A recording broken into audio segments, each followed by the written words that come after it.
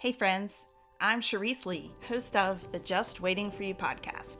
I'm a huge fan of storytelling, and I've seen it be transformative so many times. We all know what a difference a little perspective can make in our lives, and we also know that most of the time, perspective is only achieved the hard way.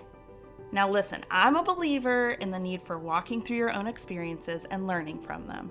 Just ask my 5 kids. They'll tell you I preach this all the time. But sometimes we could sure use a quick shot of it, right? A chat with a friend on the way to work, or someone to share a story to make you feel better about your own. That's what we're going to do here. Each week, I'll share about the power of showing up for ourselves and others, and how quickly that can flip the script. As the great Brené Brown says, if you are not in the arena getting your ass kicked on occasion, I am not interested in or open to your feedback. Well, friends, some seasons have felt like I had priority parking at the arena. You too? I hope you'll hit subscribe and take us with you on your walk or commute.